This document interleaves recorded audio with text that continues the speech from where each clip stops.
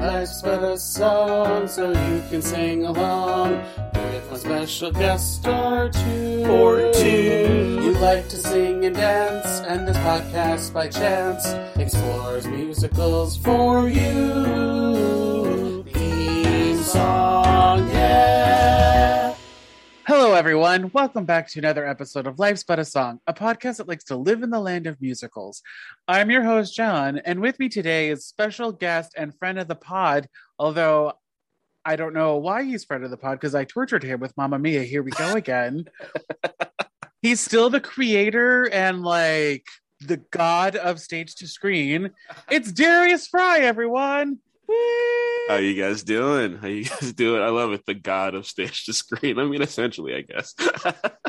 Basically, yeah, because it's your thing. It's your child. It's whatever. We're recording this a little bit in advance, so I don't know if season 3 is already out at this point, but season 2 is pretty banger of your of your series.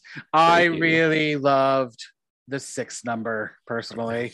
Thank you. That one was a process. Like, honestly, the whole idea of like making a season, making it seasons in general, came from some of the videos that are actually in season 2, just because it was like, it's going to take so long to do these. We'll make it another season. 6 is one of them. 6 was, in my mind, I was like, okay, I'm going to make this the finale of season 1. And it was just going to be too much of a process. So them being in season 2, but yeah, it's that one's doing great. It's definitely the most popular of season 2 so far, and yeah, we're really proud of that one. I'm waiting for them to come back in season 4 to do the song 6.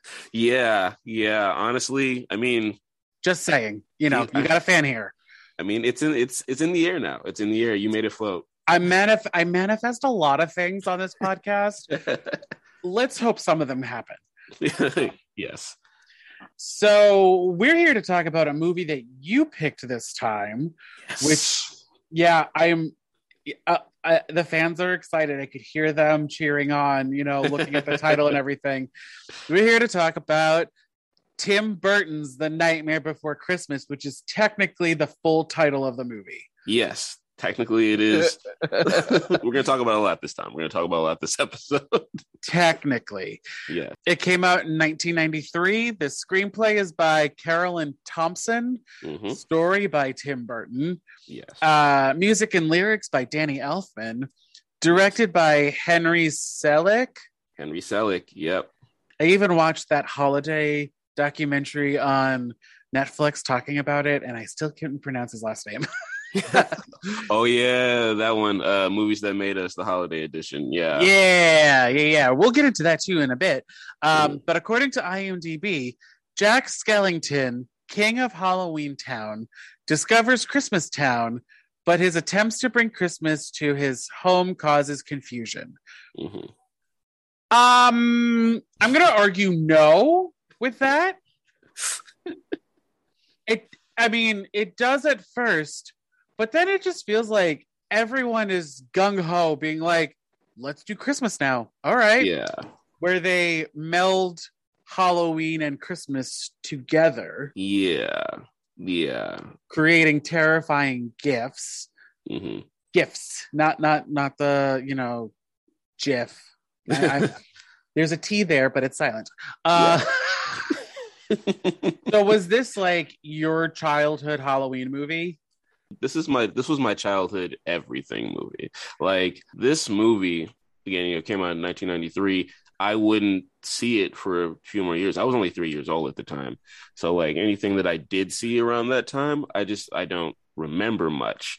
But this movie was definitely the start of my love for stop motion, in the process of stop motion, and just like the length that it needed, just like building this world legitimately with your hands, and on top of that, like fantastic musical numbers, and a story that flows, that makes sense. And I enjoyed this movie so much as a kid, and it's still one of my favorite movies of all time that I like to watch. For me, I've made more of a tradition. Like, sometimes it'll skip and I'll end up watching it earlier, but I don't actually typically watch this movie all through Halloween or all through like October. All of October's Halloween, but exactly. Halloween is now when we're recording this. Let's be real literally. here. Yeah, it's literally right now. I saw a Spirit store the other day. But with this movie, I like to watch this. I like to watch. It's like the last thing I watch in the month of October, because all of October, every day, I watch a different Halloween or scary movie.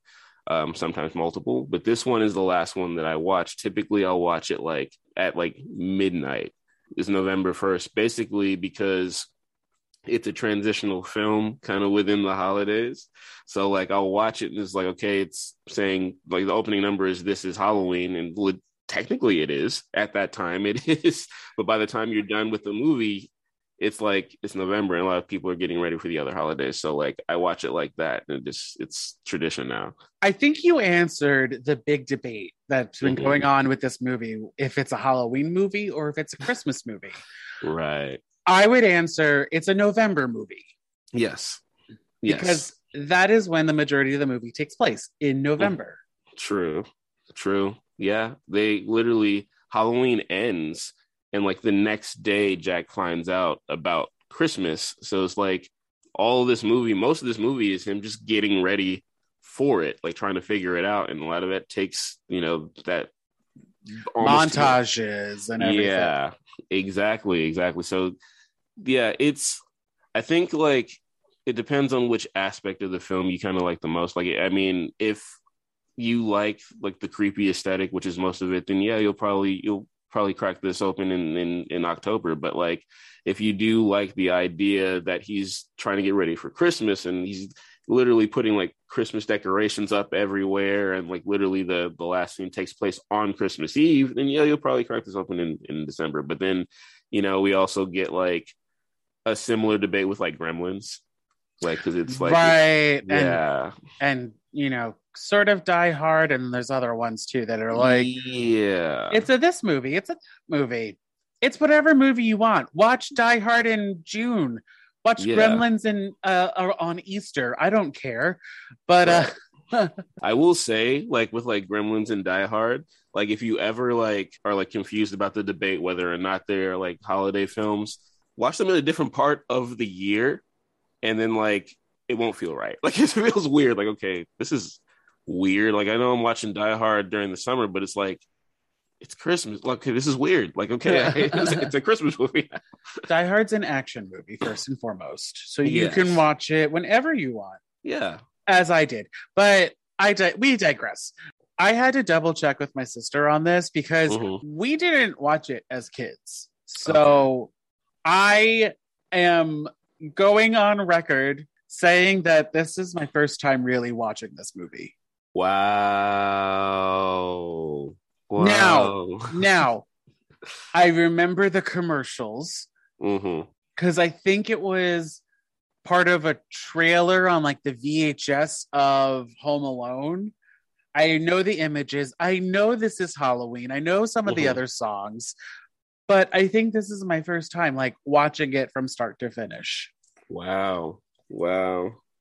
So thank you. You're very welcome. Yeah, it was really hard finding plots in this, but we'll get to that in a bit. My thing though is that I don't understand what the takeaway is of this movie. Yes. Because first of all, who really is the villain? Is it Finkelstein? Is it Oogie Boogie? Or is it Jack? That is a really, really good question. Like that is something, because like the takeaway is so weird, because it's like, even so, like it's just like, is there a moral? On the one hand, it's just like, okay, be yourself and be happy with yourself. But on the other hand, it's like, don't try anything new. You're going to fail miserably. But also try new things, because you never know if it is your thing. Yeah. Like, I don't know. I don't know. I mean, yeah. Okay. So we kind of mentioned this. The holiday movies that made us is a Netflix series spin-off of the movies that made us, kind of. But in it, they give a little more backstory to The Nightmare Before Christmas. Tim Burton's The Nightmare Before Christmas, excuse me. Where You mentioned that the music was great. That's because they wrote it first. But there's a lot of confusion when it comes to the story and dialogue. And that's because they waited so long Yeah. and had somebody basically like stitch the songs together, which is Mhm. like kind of what they did with Mamma Mia, Here We Go Again, to do a callback to your other episode where it's like, Yeah. well, here's the songs. Now make the story. Right. Probably as a kid or a young teen or whatever who's watching this, they're not poking and prodding at it like we are, Yeah. two adult men. But Mhm. I think I don't have the nostalgia factor to it because Mhm. I didn't watch it as a kid. I still did enjoy it, but like I'm a little confused as to like how I'm supposed to feel about it. Yeah, it's very interesting because it's like it's hard to say like, oh, Oogie's the villain, but like we don't see him until so much later in the film, and it's like Finkelstein, it's more like it's more Sally's adversary than anyone. Like it's not even Right. yeah, and then so because I mean this movie story is based off of a poem, so it's kind of like Which I read on IMDb that the poem itself Mhm. was inspired by Tim Burton looking at a store that was taking down the Halloween decorations and putting up the Christmas decorations. Yeah. And he was like, "Oh, Halloween versus Christmas. Like that's a." Mhm. And then he went off and then he, rendered the character, well, drew kind of the characters because he does that. He draws out all of his like kooky Mhm. characters in his old movies. Right. It's just like the takeaway. Like I mean, it's that part is kind of rough. I mean, again, it seems like they're trying to go for the idea where it's just like like count your blessings, be happy with what you have and what's around you and whatnot. But at the same time, it doesn't feel like Jack's trying to conform by taking on Christmas. It seems like he was tired, like he wanted something new, as we all kind of do, and then like he found something that he genuinely loved. So it was like it's like he tried to make Christmas Halloween in a way. Is it supposed to be that old adage like if at first you don't succeed, try and try again, or is it supposed to be like a metaphor for teenagers, like to find your identity, try things out, maybe you'll find something you like? yeah, Or maybe. people, I should say, not just teenagers but people, because you're always in flux with Yeah. like your style, the things that you watch and listen to, Mm-hmm. where Yeah, you live. exactly. So I don't know if that's if I'm reading too deep into it or if that's exactly what these people were planning. Yeah. I mean, I think it's cool to like kind of look deep into the meaning because I mean the people surrounding this project all are like artists, like straight up like artists, like they take this stuff like super seriously. So there's probably something else. I mean, maybe there's something to be said about like at the end where it like snows in Halloween Town. Like obviously it never has before, so they were all confused what it is. So maybe they get their own like Christmas spirit to really try to understand it. But it's like it's also it is a little bit lost in translation. I mean, not gonna lie, when it started snowing in Halloween Town, I was just like, it does snow on Halloween in some places in the world, so Yeah. makes sense. Yeah. So it's like, it's like, yeah. So there is weird like takeaway. I mean, you're not necessarily sure, and then there's also like the love story, which has been one-sided the entire time until the very, very end. It is interesting. You you Yes. bring some points, yeah. But also, so Danny Elfman wrote, right? Yes, Mhm. Danny Elfman. This was his first like time composing Mhm. music for something. I can't remember. Did he do The Little Mermaid? Was that him? No. But I was listening while I was watching when they do the town meeting song. a lot of it sounds like Poor Unfortunate Souls. Oh yeah. Oh yeah. Yeah, yeah. I'm not wrong, right? Like, am I crazy in thinking that? There's a lot of things kind of like compositionally in this movie that I'm realizing that like you may be able to kind of pluck from like another movie's like villain song, but like all of them kind of sound like that. So it's well, that was the other thing too, where Oogie Boogie used blacklight, and then you look at recent movies like The Princess and the Frog and even Moana, where okay, so Tamatoa maybe isn't the villain. Go listen to my other episode where I break down Moana. But they both have a blacklight moment in their I'm going to call it the villain song because Tamatoa has like the best song in the movie and he is kind of a bad guy. Yes. So I was just like, what? I know Disney at first was very hesitant about being attached to this. But then I was like, Disney, did you like steal from this movie? Definitely. Yeah, that's like at first why it's like the old VHS, because I had that VHS where like it says like Touchstone as opposed to Disney. Yeah. Now if you get the DVD, it's Disney. They it's Disney all the way through and through now. I mean, this shirt I got from Downtown Disney, but like but before Touchstone. For you, the audience, by the way, Darius is wearing the iconic shot from the movie on his shirt where Jack is on that hill that uncoils during Jack's lament, which, oh my God, let's talk about Jack's lament.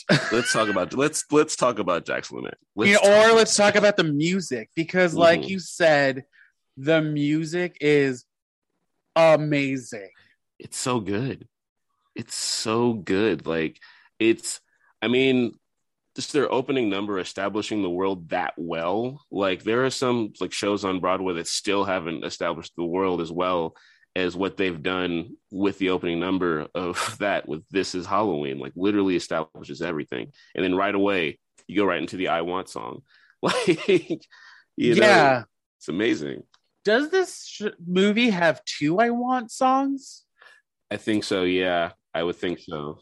Jack's Lament is the first one, and then I want to say Jack's Obsession is the second one, you know, where he's doing all the experimentation on things.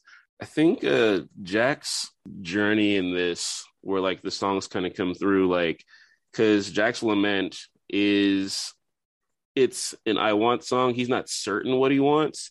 Then his want changes with What's This, where it's like he's trying to figure out where this place is. By the end of he's saying like I want it for my own. And then Jack's Obsession is now like his I Want, which is like his I Want, but he's frustrated with the fact that he wants it and doesn't understand it and wants it so much. By the end of it, he figures out, okay, this is how we're gonna do it. And it's like this crazy shot where it's like he's like, that's exactly what I'll do, and then he like turns on the electric chair. That's when you know things have gotten off the rails. Yeah. Where he's, I mean, the song is called Jack's Obsession, so he's like overly obsessed with us. Yeah. But a character that I'm a little confused by is Sally.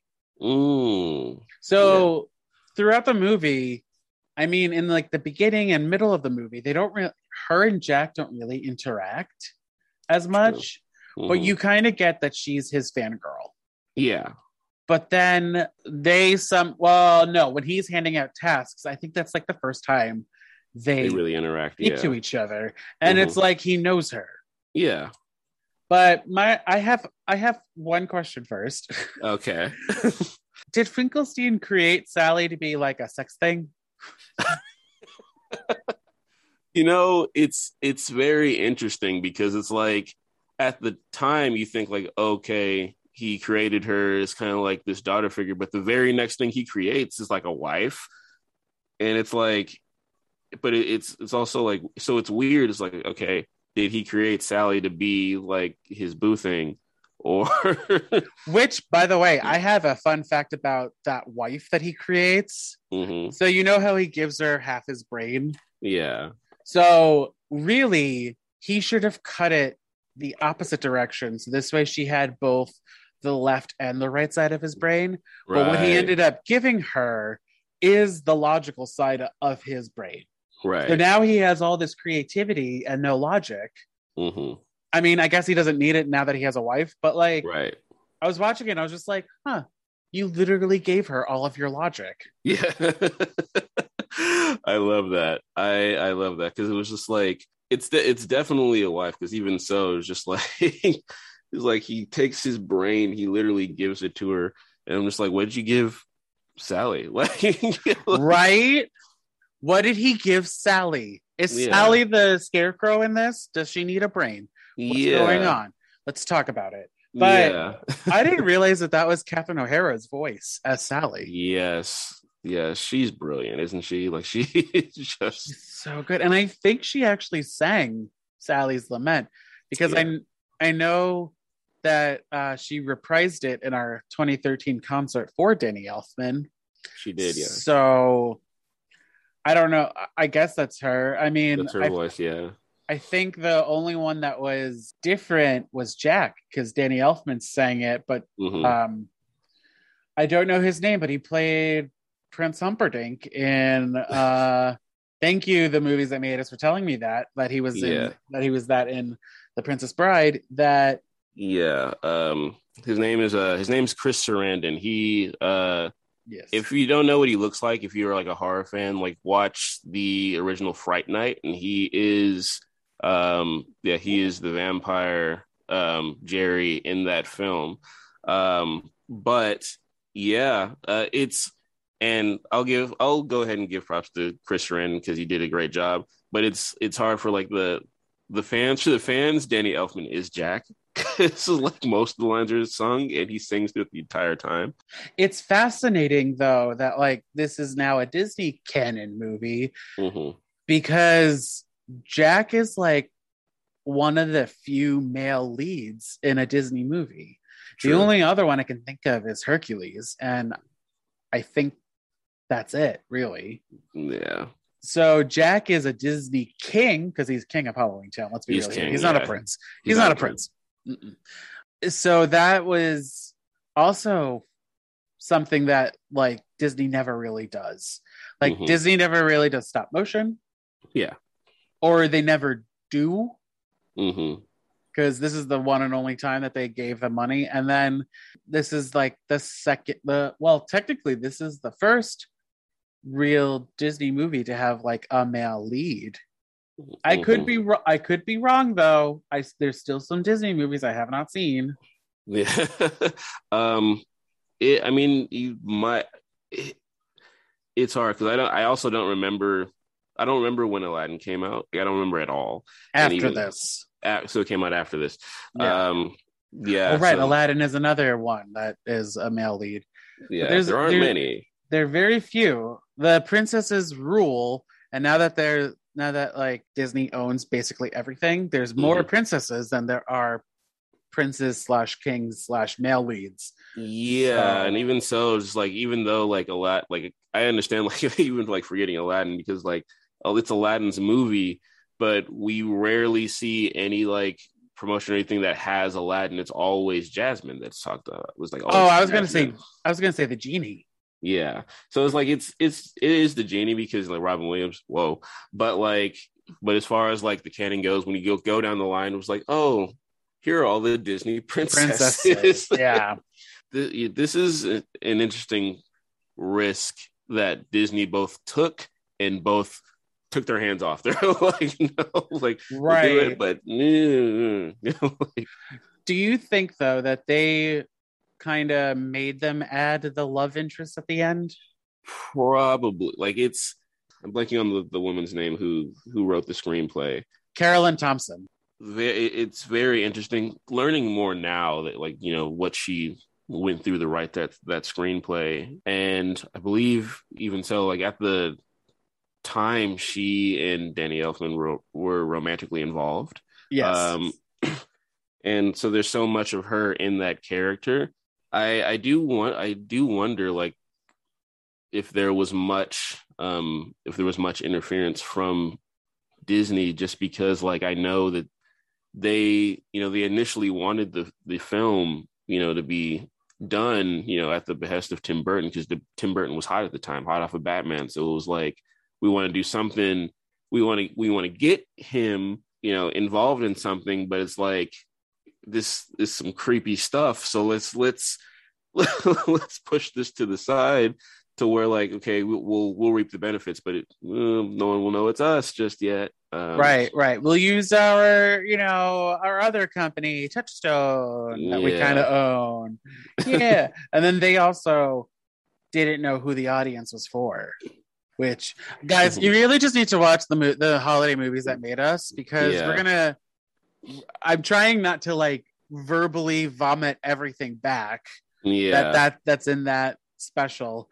It's on Netflix. Everyone has Netflix. Just go watch it. It's 45 minutes long, longer than not as long as this episode. So it's going to be great. And your head's going to spin a little because everyone takes credit for it. Yes.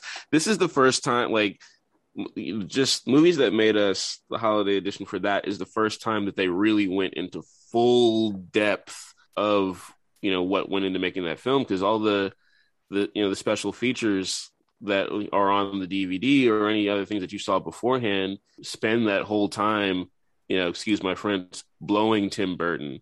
Like, but this one literally goes into the minds that went there, and it's full, like, concrete proof, which is like something that, like, I already knew, concrete proof that, like, Tim Burton was there like 5 times over the course of the years that this movie was made. Right. I feel like Henry Selick is just like a little over himself. Maybe a little bit. Because, like, at the end when they talk about, just like you mentioned that Sally and Jack were based off of Carolyn Thompson and Danny Elfman, respectively. Henry Selick, is just like, Jack is me, and Sally is my wife because she's my rock. And it's like, really? They also had a debate over, like, who has the rights to, like, write the movie and, like, make edits and everything. It's very fascinating. Go watch it. But back to our thoughts and feelings. Yes. With that being said, I do have a hot take. The Burton fans aren't going to like me for this. And again, I love this film so much. But a hot take that shouldn't be a hot take is, this is not a Tim Burton movie. This is a Henry Selick movie. Drag me. I don't care. Drag me. That's my hot take. I don't disagree with you, but I feel like it has a lot of Tim Burton's thumbprint on it. So, yeah. It does. Henry wouldn't, probably be involved with the movie if Tim wasn't, because the whole idea too was just like, okay, if Tim can't do this film now, who can we get to, like, we'll have Tim work as a producer. Who can we get who can make this look the most like a Tim Burton movie? And no one else could have done it except for Selick himself. Yeah, I guess they wanted to add Tim Burton just because, like you said, he was the hot director or the hot name at the time, where he had a few movies under his belt. Was Beetlejuice after this or before? I think it was before. And then, like, Batman Struck Gold. And then he was working on Batman Returns while they were working on this movie. So, like, that's why he couldn't make it. He would have directed it otherwise, but, like, it's just like, Batman Returns, that's literally, like, that's the calling card right now. You do that movie. Yeah. And Tim Burton, I think that's really, if you look at his career, that's his only sequel that he was involved with. True. Because, like, even the Alice in Wonderland sequel, maybe he was a producer on that, but, like, he wasn't directing it. He didn't direct it. That's true. And so Disney wanted to, like, make a sequel to Nightmare on Elm. Nope, not Nightmare on Elm Street. Wrong movie entirely. That'd be dope if they did, though. There's definitely sequels of that one. But Disney wanted a sequel of Nightmare Before Christmas. And Tim Burton was like, No. Yeah. Why? Jack goes to Thanksgiving Town. What? I'm intrigued to see the other towns though. I am. But like, I agree with him where it's like he learns his lesson. Mm-hmm. I mean, he finds. I guess, yeah, you would say that he finds his identity at the end, and that's what this is about. But like, why would he go to other towns in a sequel? Yeah. Unless you make it a different character entirely. Yeah, or something else, but like, or like something else within like the universe or something like that. But yeah, no, I totally agree. Like, I mean, there are some times where you can squeeze a sequel out, even though there's nothing to be made. But this movie is definitely something where like there is nothing. Like there is no cough, cough, Mamma Mia, here we go again. Cough, cough. What? Did somebody say something? I sure as hell didn't. Full circle. Do you think though that this movie could be made into like a stage musical? Absolutely. 100% could. This like it lends itself to it. Like, because we're, you know, in a time, you know, and we have been for a long time where a lot of Disney films have been brought to stage and they work well as, you know, adding more music to the stage versions. This, yes. I honestly feel like you can literally take this from the screen and drop it on the stage and it's like, okay, it works. I mean, obviously you're going to have to do things a little different here and there because like you can't really do a montage the way that it's done in the movie or what have you. But like, I feel like they could do a stage version and I feel like maybe add a few songs here and there, just like a little things. Not, it already has 20 songs. So I feel like you can use all of them. Yeah. But like maybe like another song for Sally. True. She's only got one song. Yeah. Well, 1.5 because she does the closing. I think that's maybe define a villain. Mm-hmm. Or it's Jack. Who knows? Jack is the protagonist / antagonist. Yeah, that could work. You know, he could be. There is like a lot to be said about like shows and movies in which like the protagonist and the antagonist are pretty much the same. Like pretty much their own undoing is their fault. You know, like even Hamilton's a great example in which like, you know, Hamilton in the beginning of the show, like his dedication and his hunger is like admirable, but it does end up kind of being his own doing, like his own undoing. And it's like, after a while, you're just like, is this dude redeemable? I'm not sure. Like, it's just like, you kind of wonder about the qualities and whatnot. And, you know, Jack kind of gets into his own head, in which like he does cause a lot of pain.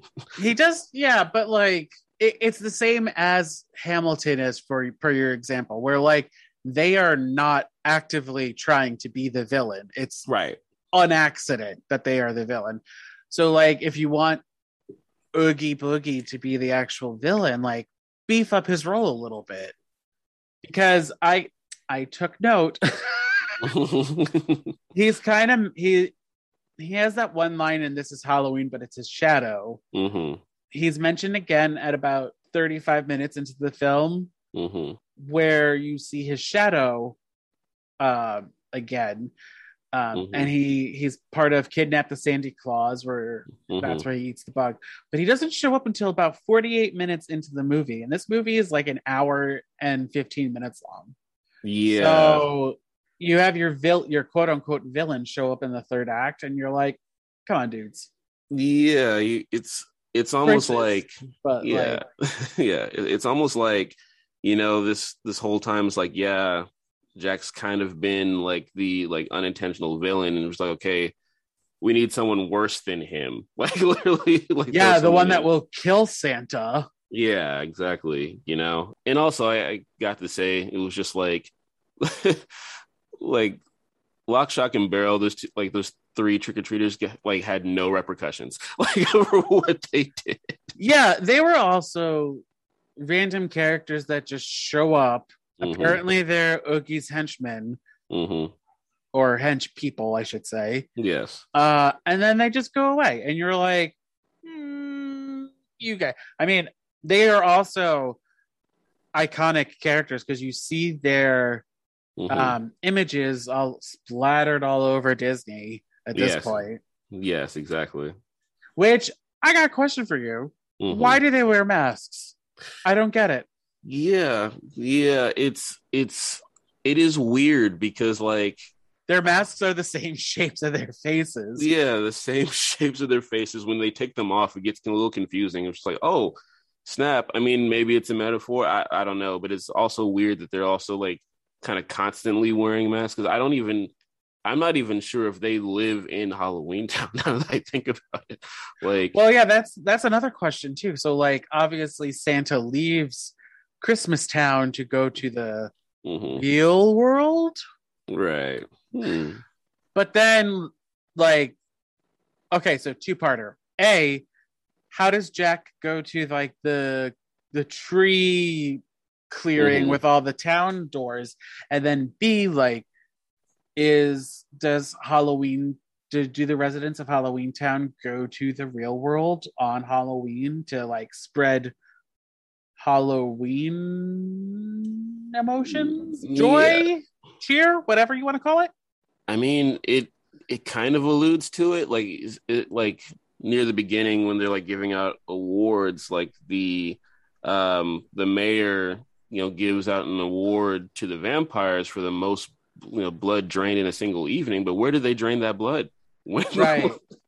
So, I mean, I know you don't have the answers to these questions, and I'm nitpicking this movie because, like I said, I'm an adult male watching this movie for basically the first time.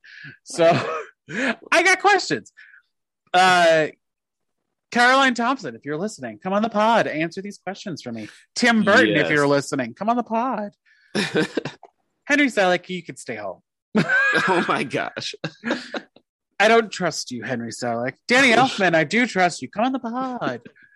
Yeah, I know that there probably is still a little bit of tension between Elfman and Selick, just based upon the process, and because I mean Elfman was supposed to be the speaking role and just ended up not, and apparently like them working together, there was just a lot of friction. Henceforth. So much friction. I do have one thing that I want to mention that I don't know if you know about. There is an album called Nightmare Revisited. It came out in 2008, celebrating the 15th year anniversary, where you have bands like, or artists, I should say, because my first example is Marilyn Manson singing This Is Halloween, the All American Rejects doing Jack's Lament, Korn singing Kidnap the Sandy Claus. God, I need to re-listen to this album now. I say one of my favorite tracks on that album is definitely like Amy Lee's rendition of Sally's song, because it's just like, it's so perfect. She's a great singer too. Yes. Like people shit on Evanescence all the time and it's like, but Amy Lee. Yeah, but Amy Lee, like honestly, it's just like, if there's anything to be taken from the aughts in general and music of that time and Evanescence, just think about just like the vocals that Amy Lee gave to Evanescence, and it's beautiful. It makes the song so beautiful. So I don't know if this is going to make the cut, but I'm going to tell you a fun story about me. So I once, when I was in college, we had a haunted, quote unquote, trail that like every year my friend Mike would set up like different stations that, like the typical like guy getting cut in half, other scary things like spider webs and things like that. One year I was part of Dolls Coming to Life, that kind of scare.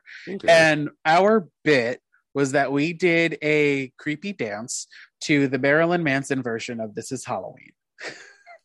So as much as you love the Amy Lee version, I do have an emotional attachment to that, but still, like, he made it creepier. Yeah, he made it even, like, it was like he found a way to kind of like, because like initially, even though like the songs that Elfman did are creepy. There's like this whimsy to them, that's like Right. that's part of his like style, is like kind of adding a little bit of like that whimsy like to the creepiness, just like a nice balance.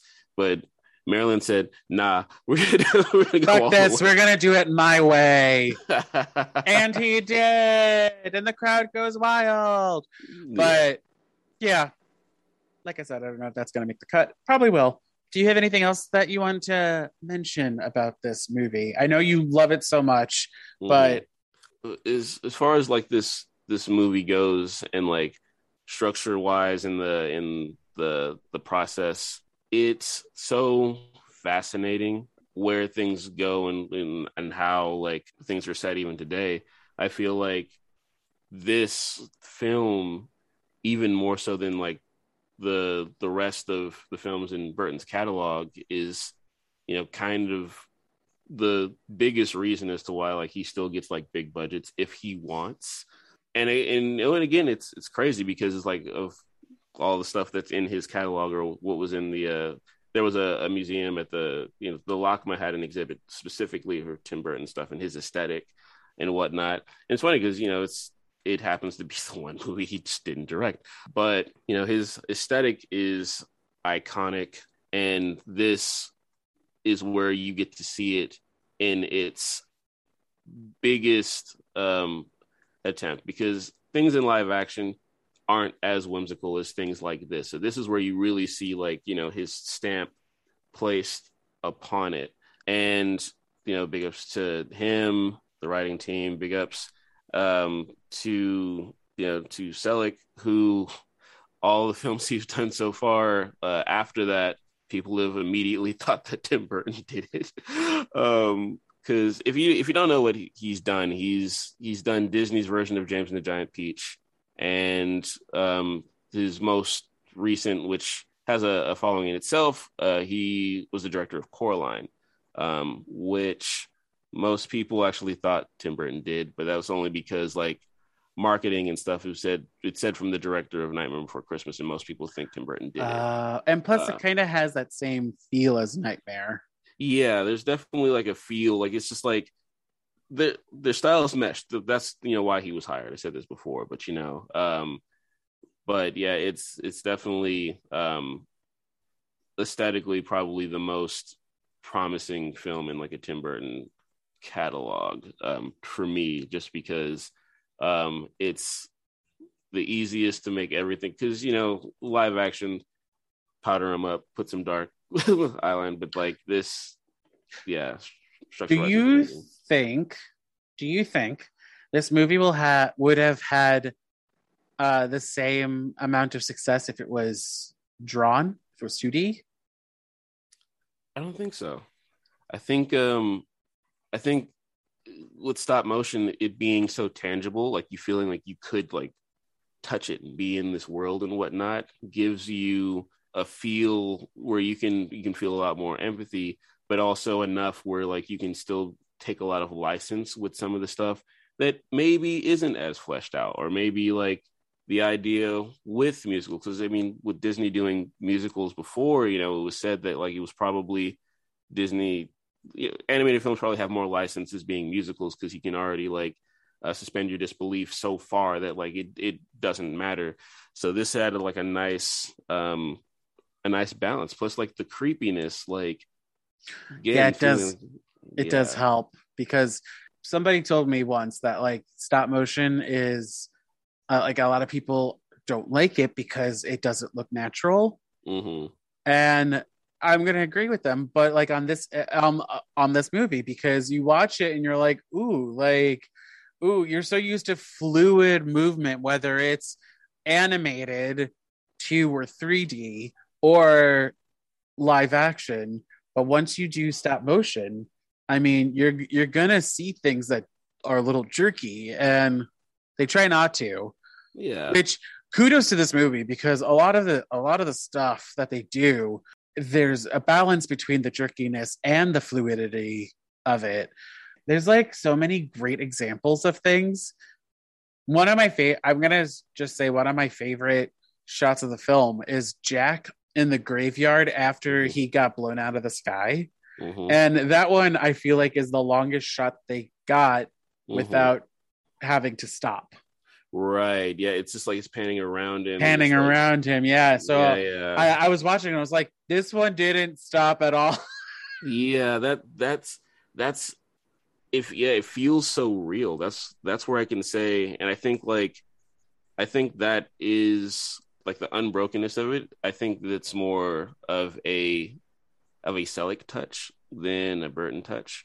I don't care who directed it. Yeah, I mean, I'm just saying the shot itself is beautiful. Yeah, no, it's gorgeous. And like, I think another thing that is cool is just like you still feel a lot of emotion from the characters. They emote very like well, especially like when they're singing. You can actually like feel like the song is coming from them.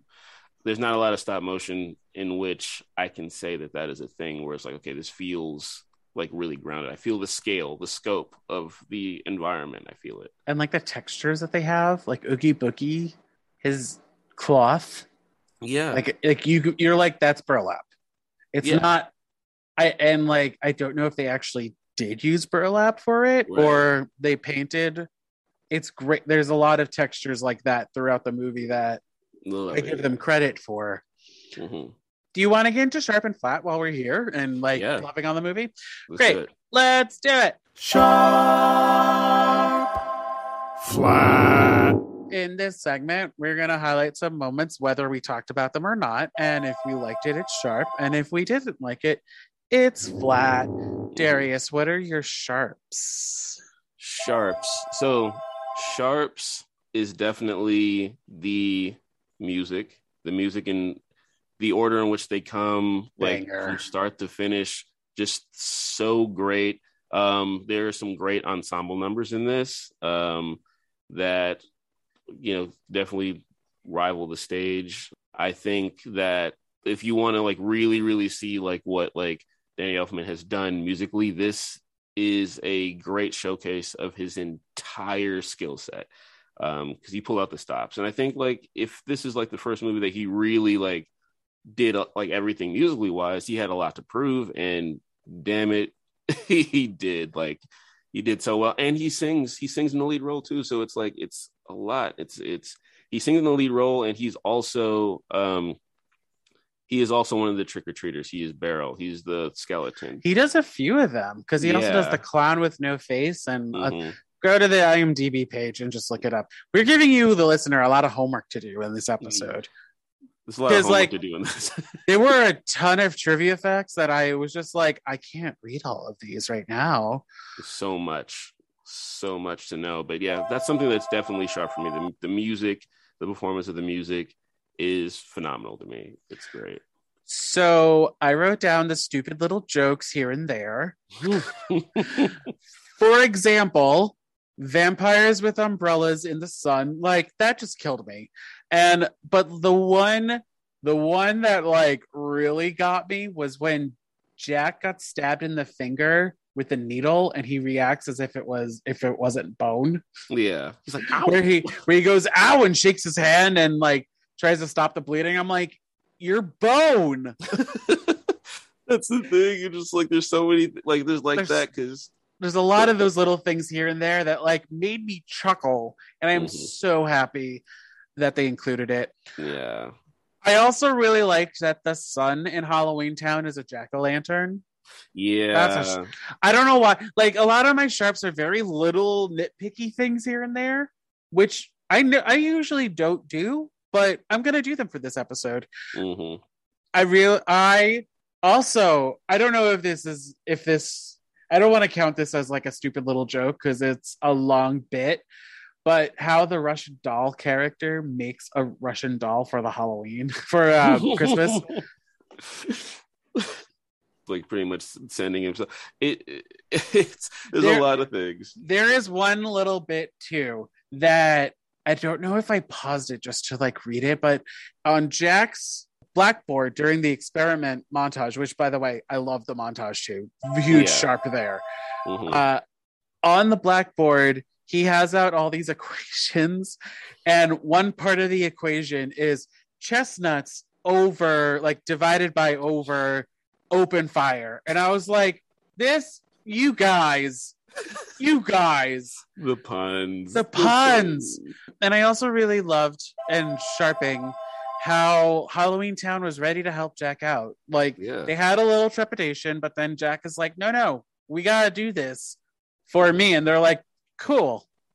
Yeah. And so like everyone was happy trying things out, and no one was real. Like Sally was the only one that was just like, Jack, don't do it. But like she had reasons. Yeah. No one else was like dissenting upon that. And that's pretty cool that, you know, it's Yeah. like, if we're going with the idea that this is Jack trying to find his identity, like all of his friends are like, cool, let's help you out in your time of need. So yeah, they were like, yeah, this sounds great. I'm down to do this. yeah, I'm going to support you 110%, let you figure your shit out, and then still support you if you change your mind again. Right. Which is what he does. Do you have any flats for this movie? Like I said, I had difficulty finding ones. So one of my biggest flats that I can think of off the top of my head, as great as Lock, Shock, and Barrel are, again, they have no repercussions for their actions. They literally, at the end, they lead the mayor to like where they can find Jack, and they're like, hey, he's here right here, just like we said. Like it was just like, but yeah, we left him with Oogie Boogie. Oopsies. Yeah, it was just like, yeah, this was like you guys are trash. Like literally, like Jack told you not to take him, not to do anything with Oogie Boogie, and that's the first place you guys went. Cross your fingers. They didn't go to jail, timeout, nothing. Like nothing happened. So I was like, okay, that's pretty flat. I was like, punish these badass kids. Like honestly, we'll add that to the list of plot holes or story holes, I should say. Yeah, there are a lot. That's another flat thing. There are a lot of like story holes, plot holes. It's just like I didn't even write that down, but I was kind of okay with it, even though like that romance came out of nowhere. But I was fine with it. For me, the biggest flat is that it took me 33 years to appreciate this movie. I mean, better late than never. That's true. I did it. Yay. You finally did it. And now you can spend like the next 33 years like picking it apart. Because there's so much, like even you know how much time like in my 20s was like spent. It was just like, okay, so Jack's a skeleton, right? Well, how can he blink? Like it was just like I didn't even think of that. Like he blinks and closes his eyes, he smiles, he frowns, he does a bunch of like faces so he can do a bunch of stuff. I just chalked it up to like aesthetic. Like it's better if he can emote, because if he can't, then like we can't like, you know, empathize much with him, you know. I mean, the same thing could probably be said about Deadpool and like how his eyes squint and it's a mask and you're like another a flat that I had. So I'm going to assume that the real world that we are seeing when Jack goes to deliver presents is America. And so I wrote down America's reaction to shoot first and ask questions later. Like, I felt that was too easy of a response. Right. Also random. And it's actually interesting because Jack himself, he never really sees how he ruined Christmas. Like he never sees people afraid of his gifts and stuff like that. He never actually sees it. He doesn't really realize that like it was a really big problem until he shot out of the sky in the graveyard and everything's burnt up. That's where he sees his issues, but he doesn't really. That's the thing though, too. I don't know if he knows that, because he's used to Halloween Town where screaming means joy or whatever. Right. So he could think that the screams, if he's hearing them, means that they love the gifts. Right. But yes, he had to realize that he did wrong when he was shot out of the sky. And I was just like, could you have figured out something a little different than like the military shooting him out of the sky?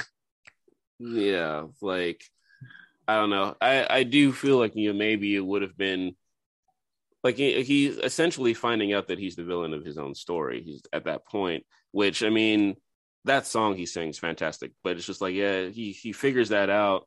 You know, he sees the screens, he figures it out after. It's just like, oh, they're trying to hit us. we must have screwed up, like really bad. But it's so heavy at that point. It's like, I don't know, it's like maybe there's, I don't know, maybe he finished or something like that, and then it's just like, oh no, I screwed up, and then they like, okay, we're shooting now, like, oh snap, like this has gotten from bad to worse already. Like literally, that's his one deciding factor that he screwed up is when he realized they were trying to hit him, and it was just like Jack at that point would be like, what are you doing? I'm giving you guys joy. You know what I'm saying? What I'm saying? Yeah. When he somehow figures out that the violence is like, okay, this is opposite. It's just like, but you guys are monsters. No one tries to get you before. I have so many questions to it that you can't answer. So like I said, Caroline Thompson, come on the pod. Exactly. Like the little stuff that probably just like, never made it, hit the cutting room floor. Just like maybe there's some notes that like she got that she had to take some things out of the screenplay that she probably because I really do feel like she definitely has like pages of backstory that she is like written, because she did her all to make this script happen, because it's from a poem.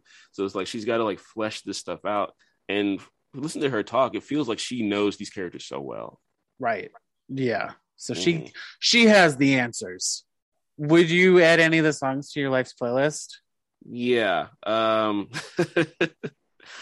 definitely would say What's This is definitely something that like, because that, I guess that like that curiosity of something new, being like right in the middle of it, is definitely something that I felt, whether it's the dance community or the musical theater community. It's definitely something where it's just like, I'm just in awe of everything. And I'm just like, yeah. And that song is the most it's the most uplifting that we actually like hear Jack in the story. Like, honestly, like, because it's just like he's pretty depressed. He finds this thing and it's great, and then he spends the whole time trying to figure it out and trying to get everyone else to understand it, to where like we never really see him that happy.